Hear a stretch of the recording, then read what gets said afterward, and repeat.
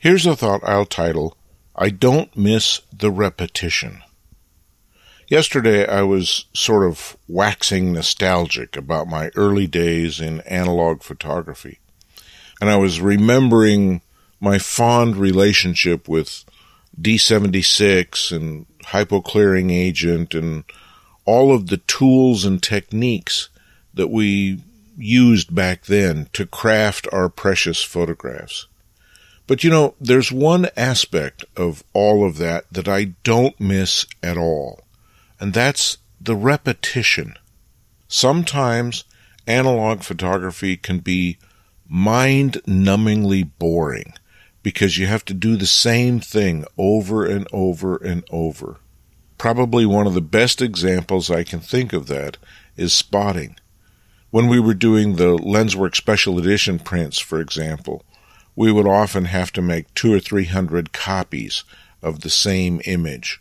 And because it was printed in the gelatin silver analog darkroom, if there was a dust spot anywhere, that dust spot would have to be spot toned out of every single one of those copies of that photograph.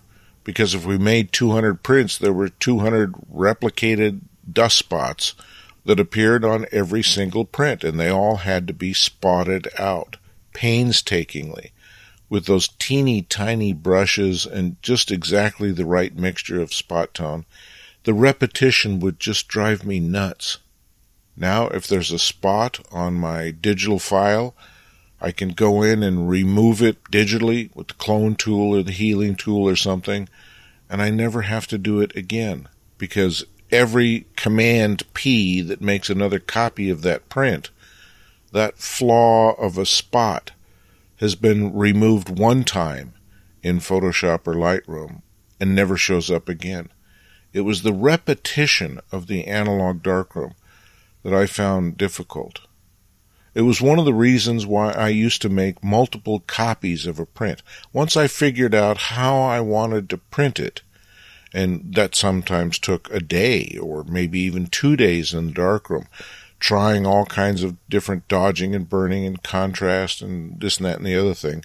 But once I figured out how I wanted that print to look, I would often make 5 copies or 10 copies that I would have them in the future if someone wanted to buy them, which turned out to be a pretty foolish idea in the long run because nobody ever wanted to buy them. So I wasted a lot of time and chemistry and repetitive effort in multiple copies of prints that eventually ended up in the landfill once I realized it wasn't that interesting of an image to begin with.